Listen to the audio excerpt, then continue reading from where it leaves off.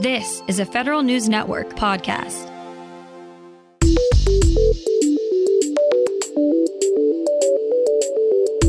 Coming up on today's Federal Newscast, the bipartisan infrastructure law is actually leading to stuff being fixed.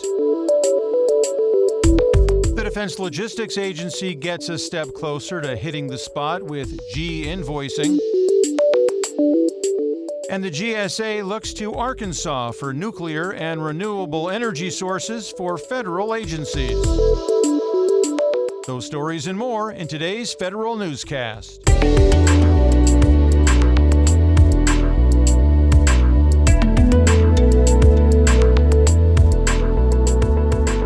It's Thursday, November 17th, 2022.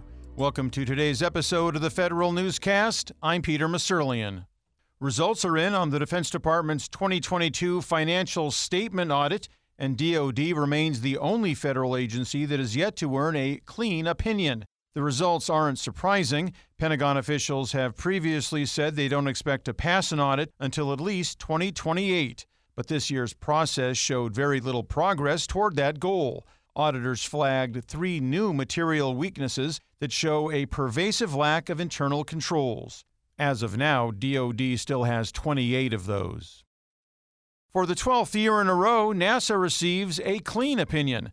The space agency's fiscal 2022 financial report earned the highest possible rating, meaning that it conformed with accepted federal accounting principles.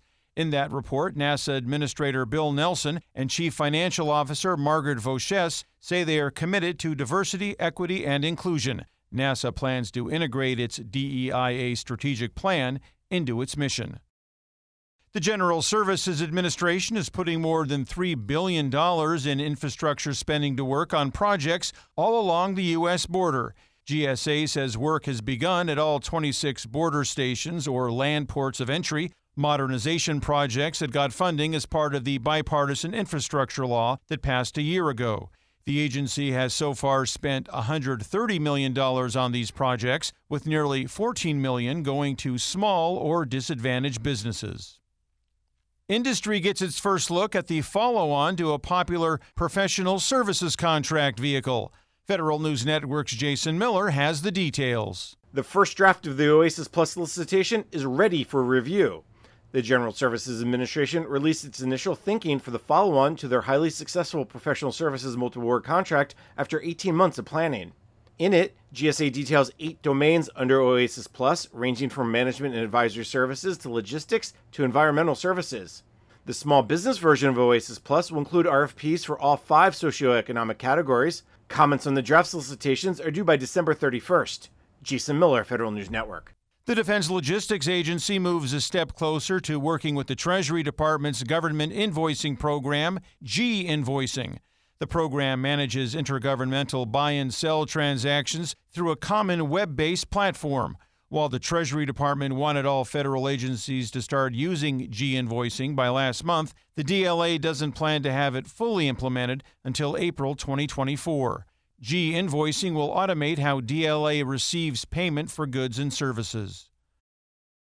The Justice Department has made its permanent pick to lead its environmental justice efforts. DOJ this week named Cynthia Ferguson as full-time director of the Office of Environmental Justice. Ferguson had been serving in an acting capacity since May.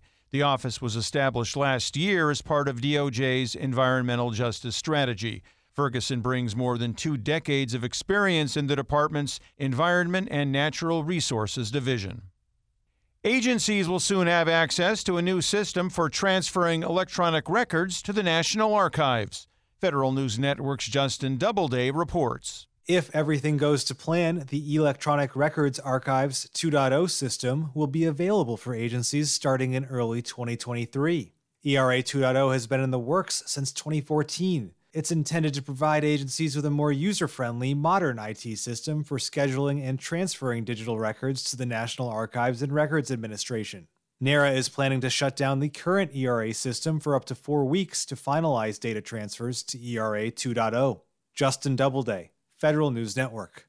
The Postal Service's demand for seasonal workers is down this year, thanks to an effort to build up its career workforce ahead of the holidays.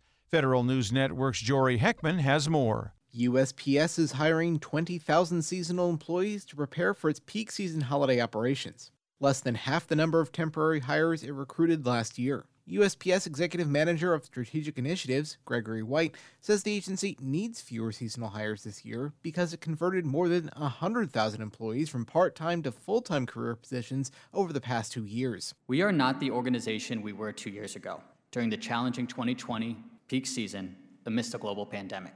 Jory Heckman, Federal News Network. 2 key federal management positions are one step closer to confirmation. The Senate Homeland Security and Governmental Affairs Committee approved the nomination of Rob Shivers to be Deputy Director of the Office of Personnel Management. The committee also passed through the nomination of Richard Revesz to be the Administrator of OIRA, the Office of Information and Regulatory Affairs, in the Office of Management and Budget. Both nominations now head to the full Senate for final confirmation. OPM hasn't had a full-time deputy director in more than 2 years, while OIRA hasn't had a leader since the beginning of the Biden administration. The General Services Administration takes a big step toward making federal agencies more sustainable. GSA announced its first memorandum of understanding with the utility to provide carbon pollution-free energy to federal agencies by 2030. Under the MOU, Entergy Arkansas will allow customers in its region to use nuclear or renewable energy sources with 50% availability 24/7.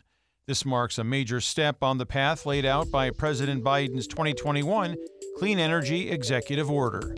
Find these stories at federalnewsnetwork.com. For the Federal Newscast of Thursday, November 17th, 2022, I'm Peter Musurlian.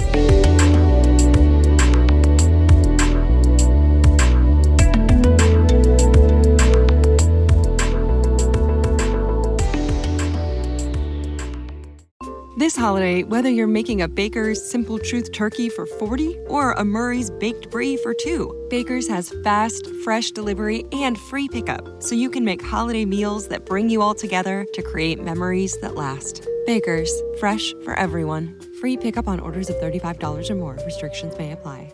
Get more ways to save at the Buy 5 or More Save $1 each sale. Just buy 5 or more participating items and save $1 each with card. Baker's, fresh for everyone.